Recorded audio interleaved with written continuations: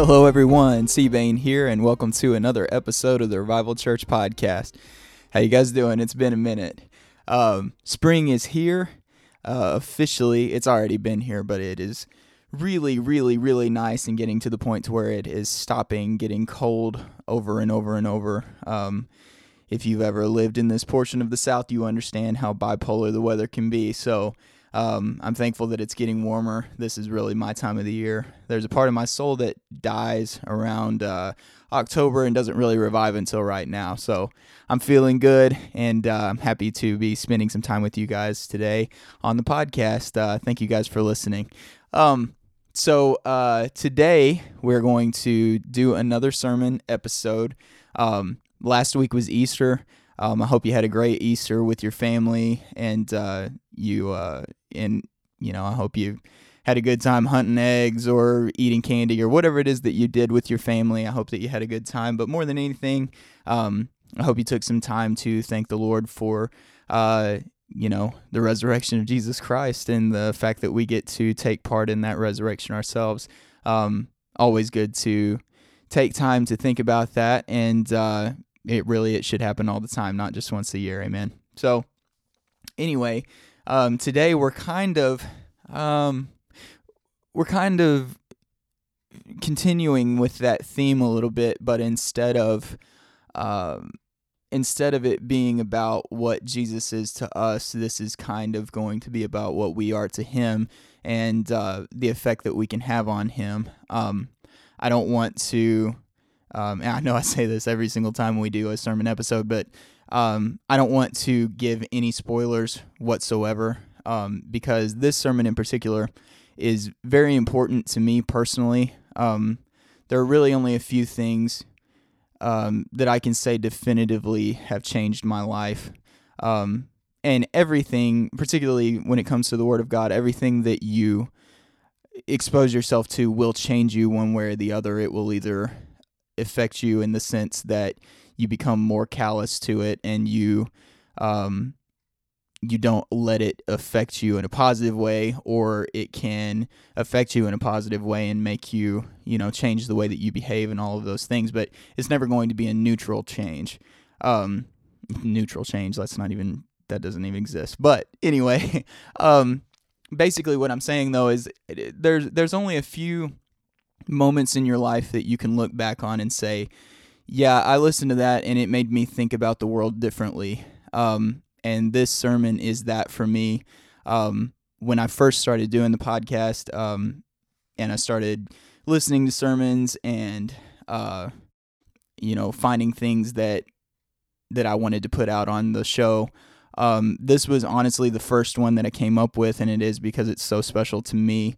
But I wanted to hold on to it, and I just kind of feel like now is the time, so that's why we're putting it out here. But it's my favorite sermon of all time, and it has yet to be dethroned. I've heard a lot of good stuff, but this one is my favorite. It may not be your favorite, but for me, it really changed the way that I look at a lot of things. So I'm hoping that it does you some good today when you listen. And I'll talk a little bit more on the back end of this thing. But before we get to that, just wanted to say thank you again for listening. Go ahead and give us a like on Facebook. Give us an email at revivalchurchpodcast@gmail.com if you have any questions or anything like that. Really wanting to push the Facebook thing. If you have anything that you want to see in future episodes, anything you like, go ahead and try to get on there and start a conversation. There's a lot that we can do in the community to grow closer together and learn from each other. That's really the whole point of what we're doing. Just go ahead and get started on that if you have the time to do so. Also on Apple Podcasts, Podbean, Spotify, anywhere that you get this podcast, just go ahead and give us a 5-star review and say something nice on there if you get the chance. It really helps us as far as other people finding the show, and that would be very helpful for us. So anyway, without any further ado, we're going to get into this sermon today. I hope you enjoy it. This is called Give Me to Drink. Then cometh, it's in John chapter 4, verse 5. I'm going to read 5 verses there down to verse 10. Then cometh he into a city of Samaria, which is called Sychar, near to the parcel of ground that Jacob gave to his son Joseph. Jacob's well was there. Jesus, therefore, being wearied with his journey, sat thus on the well. It was about the 6th hour. There cometh a woman of Samaria to draw water. Boy, you know this text so well, it's almost redundant to read it again. The woman of Samaria came to draw water. Jesus saith to her, Give me to drink.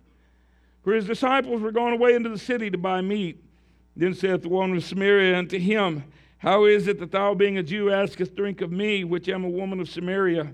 For the Jews have no dealings with Samaritans. Jesus answered, said to her, Thou knewest the gift of God, and who it is that saith unto thee, Give me to drink. Thou wouldst have asked of him, and he would have given thee living water. And again, I'm telling you, in the midst of those weeks where I was kind of trying to just reestablish my mind and my relationship with the Lord and completely separate from preaching and that kind of thing. This one thought was the only one in all those weeks I can truly say that came to me. And this may not be a theological breakthrough that maybe you came hoping for this morning, but it was in my heart to say these things, and so let's see where it goes. Amen. God bless you as you're seated. You know the passage so well that it's tempting not to even read it again, but we did. And I guess it's true of every story, of every parable that Jesus told, of every story, of every account in the Bible, I guess. I guess there are parts of it that we just overlook as being incidental. There are parts, there are lines, there are words that are used, and Jesus spoke words in all of his parables, all of his teachings. And I can't tell you how many times I've looked at them and something would jump out at me that hadn't jumped out ever before. And I'd kind of just thought of it as it was just taking up space in the book. You know what I'm saying? And there's certain lines you don't pay attention to. And there's one line in this encounter that Jesus had with the Samaritan woman, the one line that I've never paid any attention to, I always just considered, subconsciously anyway, just assumed that it was a throwaway line. This was a line, this is what I guess in every conversation, particularly with strangers, if you're going to have a conversation with a stranger, you need what's known as an icebreaker. I mean, you know what an icebreaker is. I'm not talking about something you literally break ice with. I'm talking about conversationally. In a social setting, there are icebreakers. Public speakers have icebreakers. I'm going to start out with a funny story, a joke. Icebreakers are a way that you can kind of get your foot in the door with people. You can open up a conversation that you want to lead somewhere else. And a lot of times you use trivial things or you use throwaway lines to initiate a conversation that you would hope would lead to deeper things. And the first line that Jesus spoke to this woman, he was sitting on the well, and I didn't read the whole text. If you read up above that, he told his disciples, he said, I must needs go through Samaria. He was drawn there. And really, as far as we can see, everything that happened right there at that well. Now, we're going to hold the story right here for a second. I didn't intend to do this, but I'm going to do it anyway. Everything that happened in Samaria, as far as I can tell, happened there at the well. The story is the woman came, and the things that we just read happened, and then he told her, said, go get your husband. And she said, well, I don't have a husband. And he said, well, you're right about that, and you've been married about 5 times, and now you're shacking up, and it's bad. And then she changes the subject. She began to talk about really the split in the kingdom that happened back after Solomon died. Rehoboam and Jeroboam split the kingdom, and Jeroboam said you should worship in this mountain, and Rehoboam and the 2 southern tribes said you should worship in Jerusalem. And so she began that theological argument in order to change the subject from her personal failings. So she starts a theological argument, says, our father said you should worship in this mountain, Dan. in the high places, in the groves. There were pagan worship that went on up there. And in Jerusalem, that was where the Jews had originally worshipped. And so she tried to start that. And Jesus said that, that the time cometh and now is that they that worship the Father must worship him in spirit and in truth. Oh, and then she said, well, she said, I know this, that Messiah cometh and he will tell us all things. And Jesus kind of looked down from behind his glasses and grinned and said, he that speaketh with thee is he. All of a sudden it ran down her spine, and boy, she took off running. She dropped the water pot, the Bible says. The very thing she came to get. She dropped the water pot and she ran into Samaria. And she's running through Samaria and she says, come, see a man who told me all things whichever I did. Come see a man who knows things that he should not know. Come see a man who, and the Bible says that she began to tell the Samaritans, many of them believed. Jesus is still sitting on the well. Now the disciples who had gone into town to buy groceries come back. Y'all still got it paused up here where I told you to pause it, right? We're going to pick it back up here in just a second, but I got to finish the story. The disciples come back and Jesus is still sitting on the well. They don't know that the woman has come and gone. They don't know that he has just told this woman all things that ever she did. And as they spoke, she was running through the city, banging on the door, saying, oh, there's a man out by Jacob's well who told me all things ever I did. And just something in the lilt in her voice, something in just the expression that she made, people began to believe her and people began to get out of their houses. Back in those days, they didn't have 327 cable channels.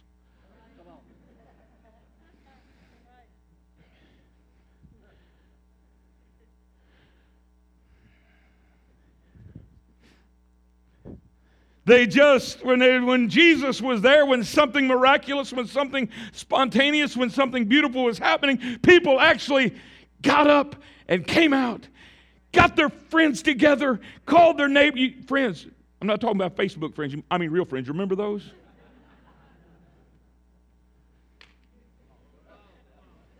Anybody remember having any of those? Somebody told me, said they had 500 friends. I say, you have no friends, otherwise you wouldn't be spending all your time on Facebook.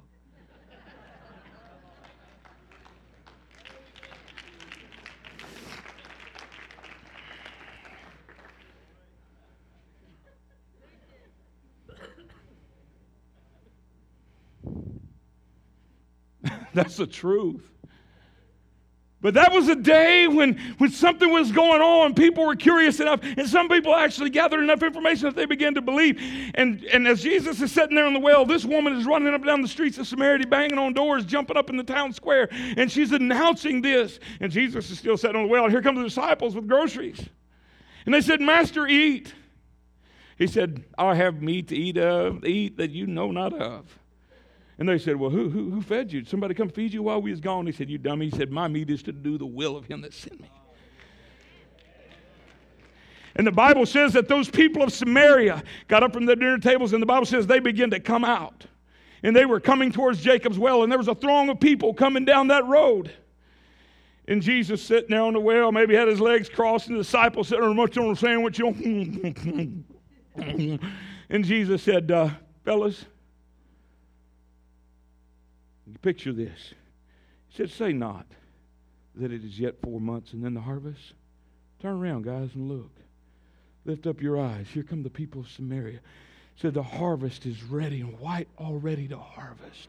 They're coming to us right now. People are flocking down to Jacob's well. Everything that Jesus needed to do was being done right there at the well. The harvest was coming to them. The harvest was just the white and ready harvest was coming down the road, and he was saying, spit out your sandwich, man. We got business that has nothing to do with the food you eat, but to do the will of him who has sent us. Amen. So everything Jesus had told them, or Jesus had said, I have needs to go through Samaria. And really the only thing he did happened there at that well. So this was a designed, and this was not an incidental meeting. This was an ordained meeting through which he could meet that whole throng of people who were coming to him. The harvest actually rushing the silo. It was a setup, and it was beautiful, and it was wonderful, and everything that he had hoped would happen, happened. It was the best case scenario. All happened by a woman whose reputation was horrible and whose lifestyle had just been left quite a bit to be desired, and no doubt was not revered in her community, but because she experienced something at Jacob's well, she went and told, and then the harvest came. Rushed the silo, and all Jesus was trying to do is get his disciples to spit out the ring ding so that they could harvest what was coming to them. Am I doing all right? So he said, I must needs go through Samaria, and sits there on the well, and the woman comes, and he makes this request, and this is the line that I always just threw away. This was the icebreaker that I always just assumed this was his way of initiating a conversation. He said, give me to drink. Well, then you know the story. She says, how is it that thou being a Jew askest of me, which is Samaritan? For Jews have no dealings with Samaritans. How is it that you say unto me, give me the... He said, if you knew who it was who was asking you to drink, asking you for a drink, you would ask him. He'd give you water that you would never thirst again. And so I always just assumed it fits, it makes sense. But something new occurred to me, and I don't know if I'm right or wrong, but I know that I'm right in a larger sense. Maybe that wasn't a throwaway line. Maybe that wasn't just an icebreaker. Maybe that was not just a conversation initiator. Perhaps the Lord was thirsty. And perhaps it wasn't just a roundabout way of me getting what I want. Maybe what I want is inextricably linked to what he wants.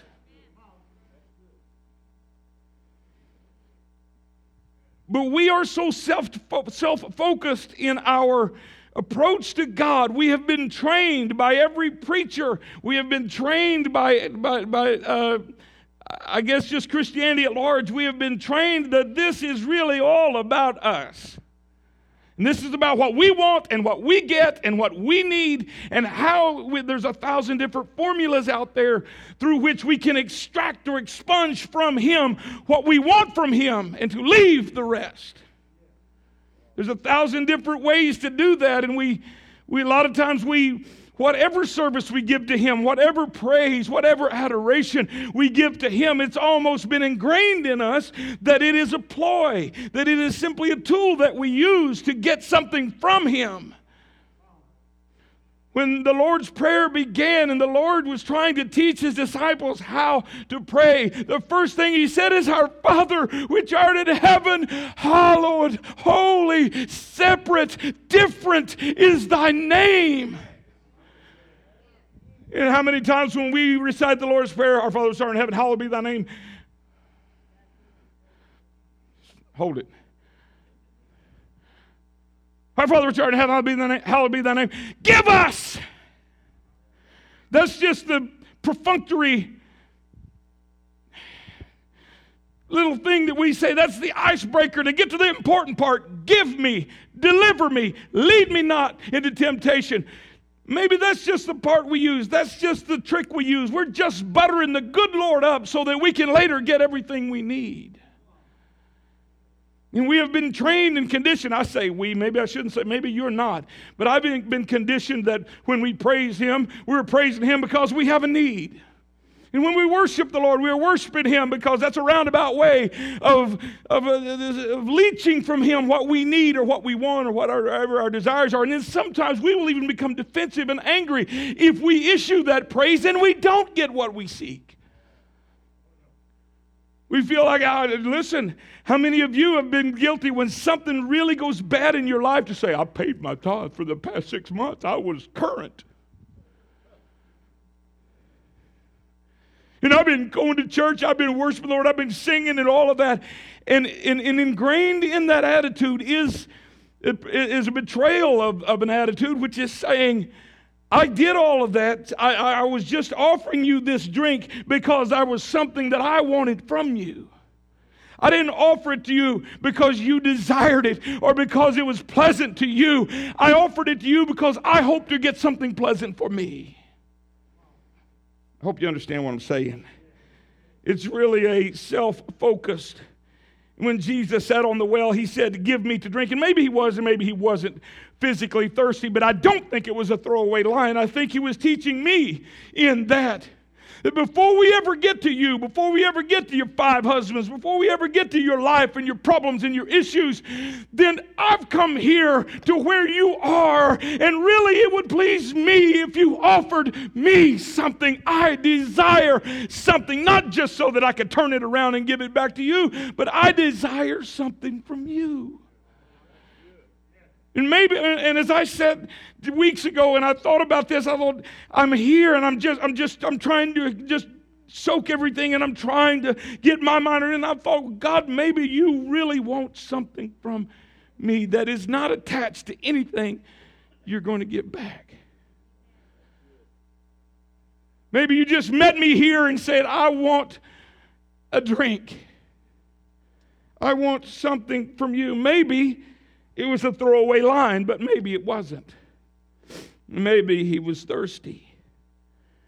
I know that he thirsted. What were the last words that Jesus said prior to saying it is finished and giving up the ghost? What was the last words he said? Was it said, today you will be with me in paradise? No. He said, I thirst. We don't think of him ever wanting anything or ever needing anything. It's all about the thief on this side or the thief on that side, or it's all about John with his mother, with Mary, his mother. It's all about those. It's never about I'm needing something or I'm desiring something of you. We just don't think about him that way. And anything that he expresses a desire for, we automatically assume that it's only a tactic or a motive or a mode or a method to get something from him. Worship was not designed, and I believe this. He made promises. He said if we'll be faithful in this, he would bless us in that. That if we would do this, that he would do that. But I wonder sometimes if we do not deal with him entirely from a selfish perspective, doing what we do only with the desire to extract something from him. And there's 1,000 different people and preachers and ministers with 1,000 different combinations and recipes for which you can extract this. If you need help in your marriage, if you need help in your finance, if you need help in your life, if you need help in your health, whatever it is that you need, there's a certain formula. You can push these certain buttons and the Lord just responds like an ATM, and he spits out the blessing. And everything we issue to him, everything we offer to him is attached to something we hope to get back out of him. But I wonder if he met us here today and he said, I just want a drink, would we be willing to offer him a drink? Would we be willing to pull something up from the well of our soul and give it to him? In your reading this week, if you're caught up, you read about Isaac's wife, and Abraham told his servant to go back to the land of his people. And he said, I don't want Isaac to marry one of these ladies around here. He said, I won't marry. So he'd go back and he said, well, how do I know that I found her? He said, well, ask her for a drink. And if she gives you a drink and then offers you a drink for your camels, you got to keep her. She don't know. Now, if you read on the story, oh, brother. If you read on the story, they find out that this gal named Rebecca was the one. She offered a drink to Abraham's servant, and then she watered for all them stupid camels. And they said, well, she's a keeper. So she, long story short, she jumped on the camel, and she's going back to where Isaac is. And when she was yet a great way off, she saw Isaac, and she bang! That's what happened. She saw Isaac, and she turned to the servant and said, who is that man over there? Whew. That's what they used to say when they saw me, but...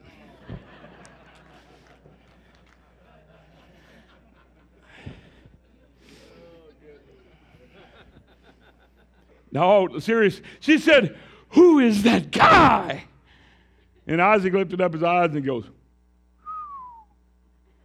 she was so good looking that he had to tell everybody that she was his sister because they would have killed him and taken her away. She was a knockout, and he was obviously quite the catch. Because when she was riding on that camel a great way off, she didn't know Isaac from anybody else. She saw this guy over and said, hold it a minute, who is that man right there? I want me some of that.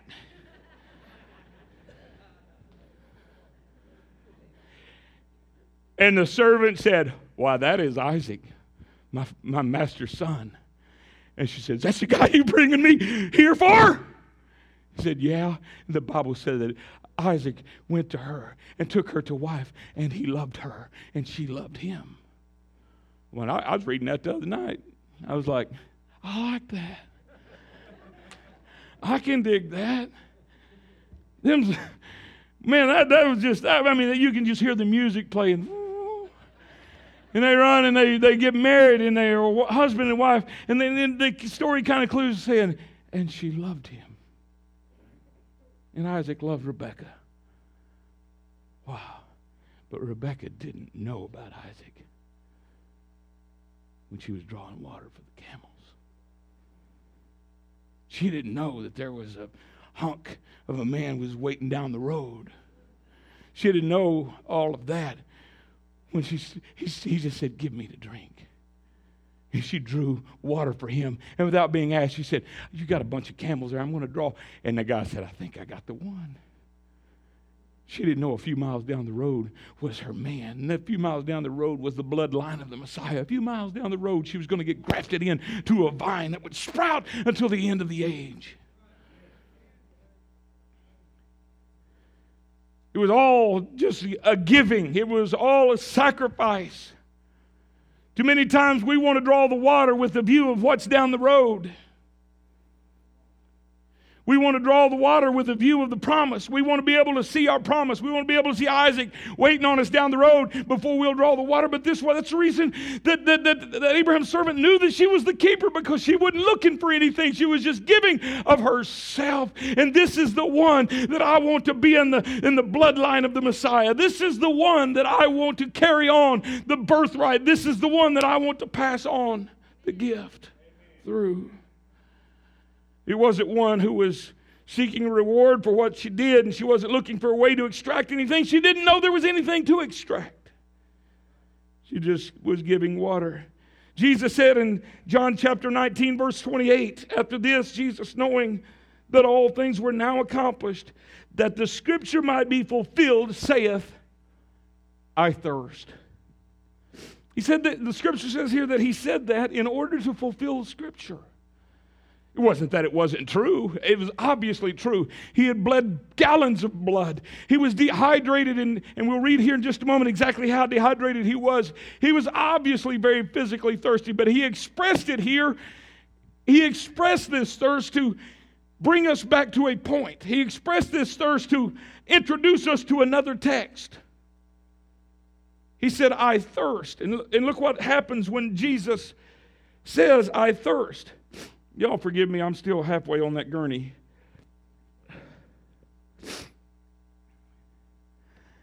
It says in verse 29, said there was set a vessel full of vinegar.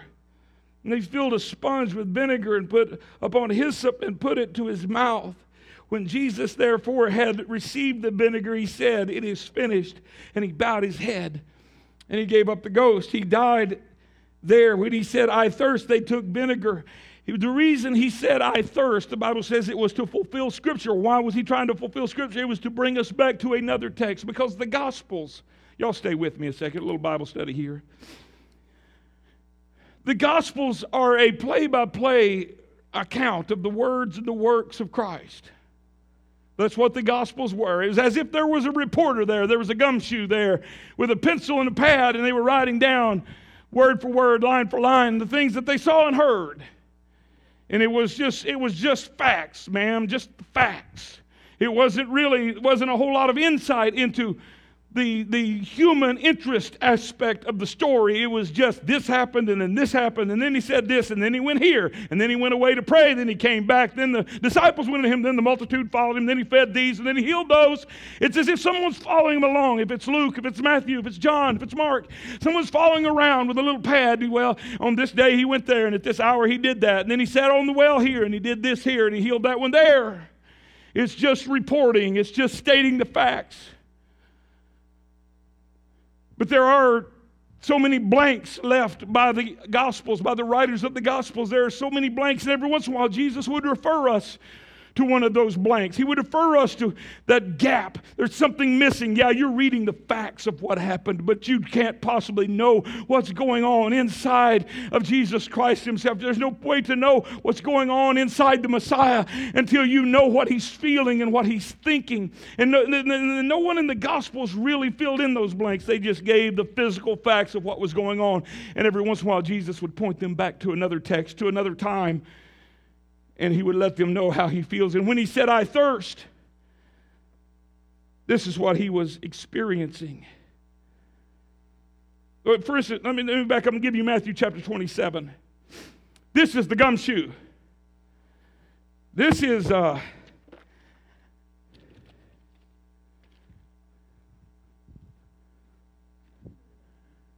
following along. This is Matthew filling out on the clipboard everything that happened. Matthew chapter 27. Matthew writing. And when they were coming to a place called Golgotha, that was the place. That is to say, the place of the skull. By the way, the interpretation of Golgotha is place of a skull. They gave him vinegar that they gave him. I believe that was vinegar that they gave him to drink. And they mingled it with gall. They mixed it up with a sedative. And when he had tasted thereof, he would not drink. I record as of the 9th hour and 25 minutes that they offered him vinegar mixed with gall, and he did not drink. And after that, they crucified him. They parted his garments. They cast lots, that it might be fulfilled, which was spoken by the prophet, that they parted his garments among them. And upon my vesture did they cast lots. That's just a cold recitation of fact. A lot of times we read this word, and that is all we get is the cold recitation of fact. And we can't possibly know how much he loved us reading a cold recitation of fact. But every once in a while he would refer us back when he said, I thirst. He referred us back to a place, to a text that would tell us his perspective, what he felt. And in Psalm 22, beginning at verse 1, the very first line of that psalm tells us exactly what he's in reference to. This is a prophecy, a messianic prophecy. Are y'all bored yet? This is a messianic prophecy giving us some insight, something beyond just the cold facts. He's going to fill in some blanks, not just what happened, but the human interest side, what was going on in his heart, in his mind, in his emotions. My God, why hast thou forsaken me? You remember, those are the words of Christ. Eli, Eli, lama sabachthani. That is to say, my God, why hast thou forsaken me? Those were his words. And this psalm begins with these words, tagging this psalm as the expression of the Messiah as he was being sacrificed. Why art thou so far from helping me? And from the words of my roaring, oh my God, I cry in the daytime. Now hearest me. Now remember when he said, why hast thou forsaken me? This is what he was meaning. I cry in the daytime where they were beating me and you didn't hear. And in the night season I wasn't silent. But thou art holy, O thou that inhabitest the praises of Israel. Our fathers trusted in thee. They trusted, and thou didst deliver them. They cried to thee, and they were delivered. They entreated thee, and were not confounded. But I am a worm and no man. The Bible says that the shame that was on him is what he despised. A reproach of men and despise. You think Jesus didn't have feelings? You can just read the cold recitation of facts and look at him entirely differently. But if you get between the lines, this is what he was thinking. He was feeling the shame of every pervert and sicko and sinner. That he was made to be sin, the Bible says, as all of that cup. Remember, as Jesus was in the garden, he was crying out. He was saying, if there be a way, let this cup pass from me. And the cup was all the sin and the shame of my wretched, despicable life and yours. The thing that you wouldn't tell anybody, the thing that would embarrass you if anybody knew, was in that cup, and he was about to take it into himself. And the shame and the reproach of that, he said, I'm a reproach to men. I am a worm, and no man have you ever felt that way. He said, I am a worm, I'm not a man. The reproach of men and despised people. All they that see me laugh me to scorn. You read in the Gospels what happened. The Bible said that they mocked him and they ridiculed him to scorn. And they did shoot out the lip. The Bible says that the exact thing happened in the Gospels. And they shake their head. They wagged their heads, Matthew said. He trusted in the Lord that he would deliver him. Let him deliver, seeing that he delighted in him. This is giving you what Jesus was seeing. As he was being sacrificed, as he was being butchered on that tree, he was looking down and he was seeing these things. I'm telling you, you're getting the crucifixion. You can read Matthew if you want to. You're going to get the crucifixion from Matthew's point of view. If you want to get it from Jesus' point of view, you need to read Psalm 22. You need to read Psalm 69. Are y'all still with me? He trusted in thee. He trusted on the Lord, verse 8, that he would deliver him. Let him deliver him, seeing that he delighted in him. But thou art he that took me out of the womb. Thou didst make me hope when I was upon my mother's breast. I was cast upon thee from the womb. Thou art my God from my mother's belly. When I was laying in the manger, you put me there. You say, well, when I was hurting, when I was in bad shape, my whole life just went before me, and I saw Jesus' whole life was passing before him. When I was wrapped in swaddling clothes and laid in a manger, when I took hope from my mother's breast, he said, you were with me, you put me there, you took me from my mother's belly. In fact, you inseminated life into her and gave it to me. And now, this is what I feel. You say, no, that's not the Lord's will. Oh, yes. I'm telling you, there are times and there are days when we need to get our eyes off of what we feel and what we want and what we need and understand that our Savior sometimes has desires of us. You wait till I read to you these things. Be not far from me, verse 11. Be not far from me, trouble is near. Said, and there is nobody to help me. He looks down at these sullen faces and he says, the bulls are compassed me. The strong bulls of Bashan, those Roman soldiers with their hammers and their weapons. He said, these bulls are around me. They beset me round. They gape on me with their mouths as ravening and roaring lions. I am poured out like water and all my bones are out of joint. My heart was like wax. It is melted in the midst of my bowels. My strength is dried up like a potsherd, which is just an old, broken piece of pottery. When Jesus said, I thirst, you remember reading that in the book of Matthew? This is what he meant.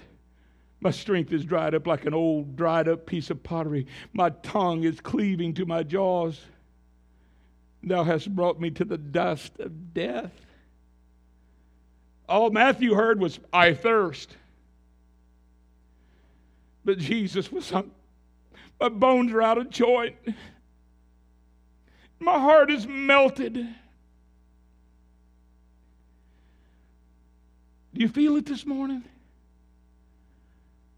Matthew heard, I thirst, but Jesus was saying, I'm dried up. My tongue is cleaving to my jaws. You've brought me down to the dust of death. Next verse. The dogs have compassed me. The assembly of the wicked have enclosed me. They pierced my hands and my feet. You think I didn't feel that? Matthew said, and they crucified him. Jesus said, they pierced my hands. They pierced my feet.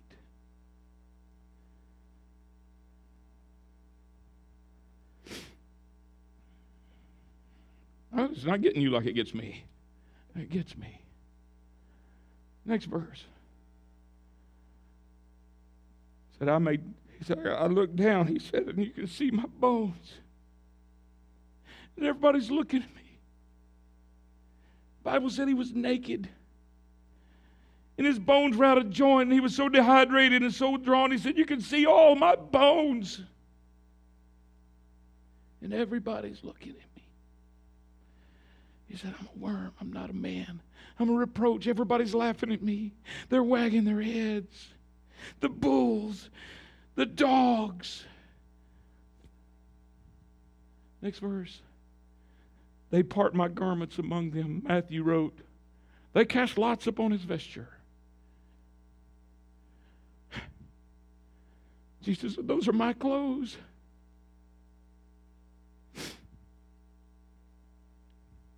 Next verse. Be not far from me, O Lord, my strength. Haste thee to help me. If you go to Psalm 69, verse 14, it is the same thing. Deliver me out of the mire, and let me not sink. Let me be delivered from them that hate me. And out of deep waters, let not the water flood overflow me. You ever felt like you're just being flooded? It's quiet in here and y'all don't have any idea where I'm going. But you ever felt like, just like I said, don't let me sink?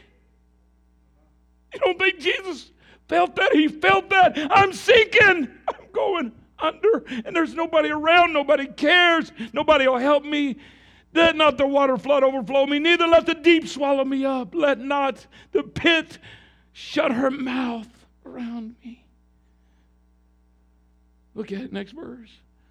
Hear me, O Lord, for thy loving kindness is good. Turn unto me according to the multitude of thy tender mercies.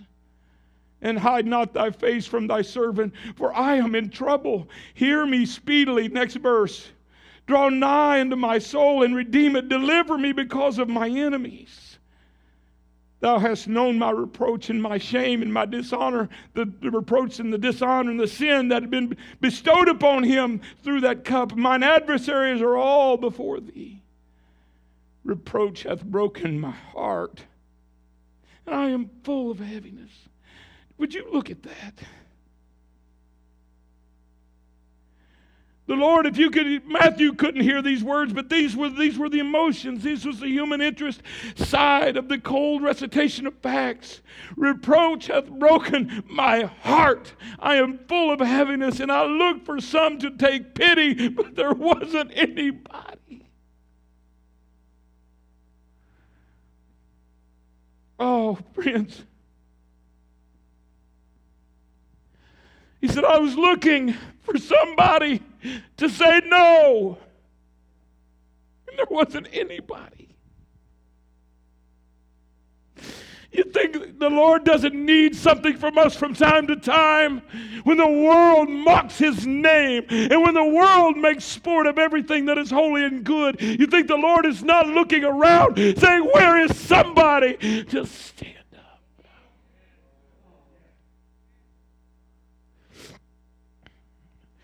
But we approach him with our notepad in hand almost with just we don't understand that sometimes he thirsts. And it could be that he sits on this well this morning and it is he who is thirsting, and maybe we could offer up our worship and our love and our praises and all of our devotions to him without regard to what might wait down the road for us. Tomorrow calamity may come, but today I will worship him in his sanctuary. Today I will bless his name. Well, he looks for somebody somewhere who would stand up. Nobody would. He said, I looked for somebody that would take pity, and he said there was nobody. And for comforters, I found none. They gave me also gall for my meat, and in my thirst they gave me vinegar to drink.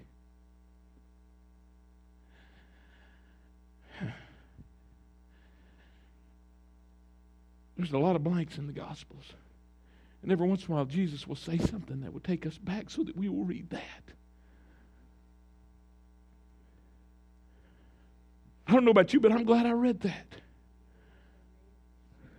He said it so that we would go back and read not just what happened, but what he felt and what he sensed and the suffering that he endured and what went on in his mind. Every once in a while he gave us a cue. Every once in a while he opened the book to a different page and he said, here, this is the real story. We're just so self-focused nowadays. Everything we do, even the most sincere of us, sometimes I think we do with ulterior motives. Our worship, our praise becomes nothing more than a strategy to acquire our desires. Become professionals at extracting things from him. Any request that he would make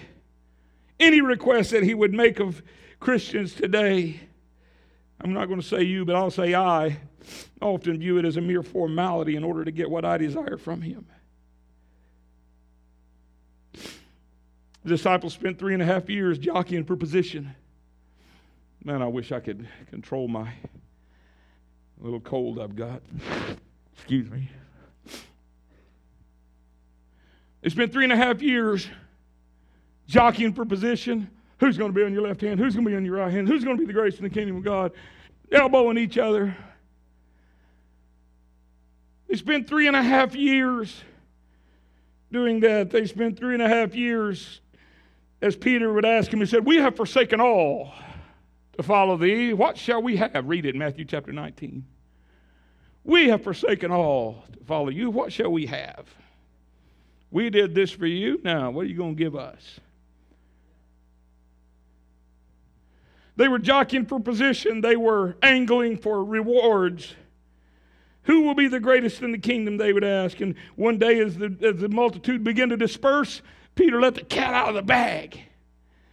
Everybody left him when he got a little deep with them. And Jesus looked at his disciples and said, are you also going to go away? And we've recited what Peter said. I hope you're not bored. We've recited what Peter said 1,000 times. Peter said, where would we go, Lord? For thou alone hast the words of eternal life. We're like, wow, boy, Peter really had it. No, Peter didn't have it. You know what Peter was really saying? If we knew somebody else, we'd leave. We're here because what we can get from you. You have the words of eternal life, and that's why we're here. If we could get them anywhere else, we'd be there. I still don't think Peter got it, and Peter never did get it until one night after the crucifixion and Jesus had risen from the grave. And Peter and Jesus was sitting by the seashore around the fire, cooking up some fish, and Peter came and sat down. And he said, Peter, and for the first time, he had never asked a single one of his disciples, as far as we can know in the scripture, he had never asked, he had never demanded that they love him, never even asked them to love him. But he said, Peter, do you love me?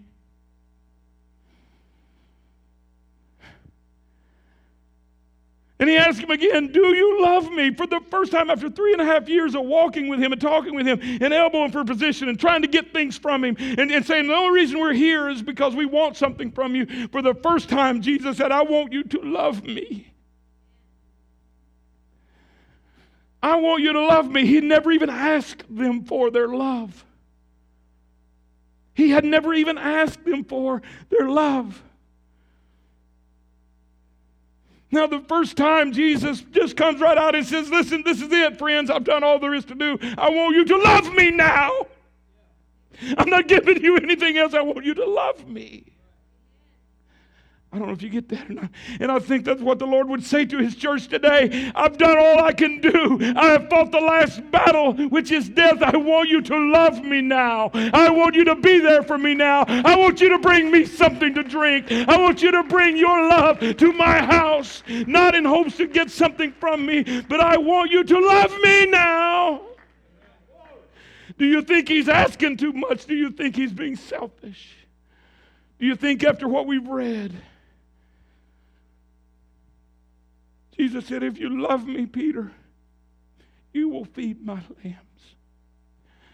If you love me, Peter was like, well, okay, if you love me, I'm going to give you this. If you love me, I'm going to bless you to this. No, if you love me, you will bring something to me. So the first time in many Christians' lives, perhaps this morning, maybe He's asking you for your love.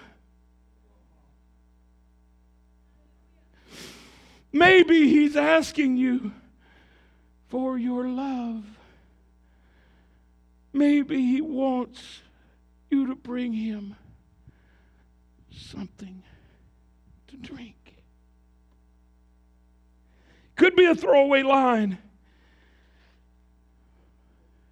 It could be a sincere plea from a master who has never known your love.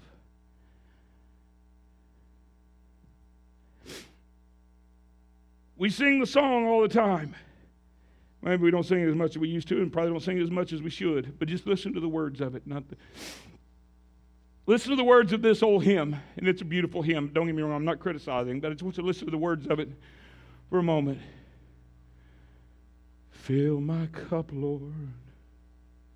I lift it up, Lord. Come and quench. Fill my cup, Lord. I lift it up, Lord. Come and quench this thirsting of my soul. Bread of heaven, feed me till I don't want any more. Feed me till I want no more. Fill my cup. Fill her up. Make me whole. That's a beautiful hymn. I'm not besmirching that hymn, and it needs to be prayed. That prayer needs to be prayed by all of us. But I'm afraid that's all we ever pray. I'm empty again, Lord. Fill her back up, Lord. Keep stuffing my face, Lord, because I need saving more. Don't dare asking me for nothing, Lord. Just this morning, if we could replace that old hymn with this beautiful song, and I want you, everyone, if you would, to come stand to your feet, and I want you to begin to gather in right now, and I want you to lift your hands. Could you just lift up that cup and have it full of something when you lift it up to Him and say, Lord, Paul said this, he said, I'm ready to be offered. You do a search on that, it was in reference to the drink offering. He said, I'm a cup. I'm a cup, and my whole life is just a cup, and I'm pouring it out upon you. I'm offering my whole life because I love you. He's asking you for your love. You know, what did I tell you? That's really good stuff. It's easy to assume that because He is so great that He doesn't need anything from us, and I suppose in a real sense He doesn't, but if He wants anything from me, I should give it to Him. Nothing is wasted when it's put in His hands, and I encourage you to take the word from this week and apply it to your life any way that you can. I know I have to. We can always do better. And if any decisions that I make are able to make Him proud or happy in some way, I need to be striving to do that as often as humanly possible. Anyway, thank you guys again for listening. Until next time, may the Lord bless and keep you. May He make His face to shine upon you and give you peace in Jesus' name. See you later.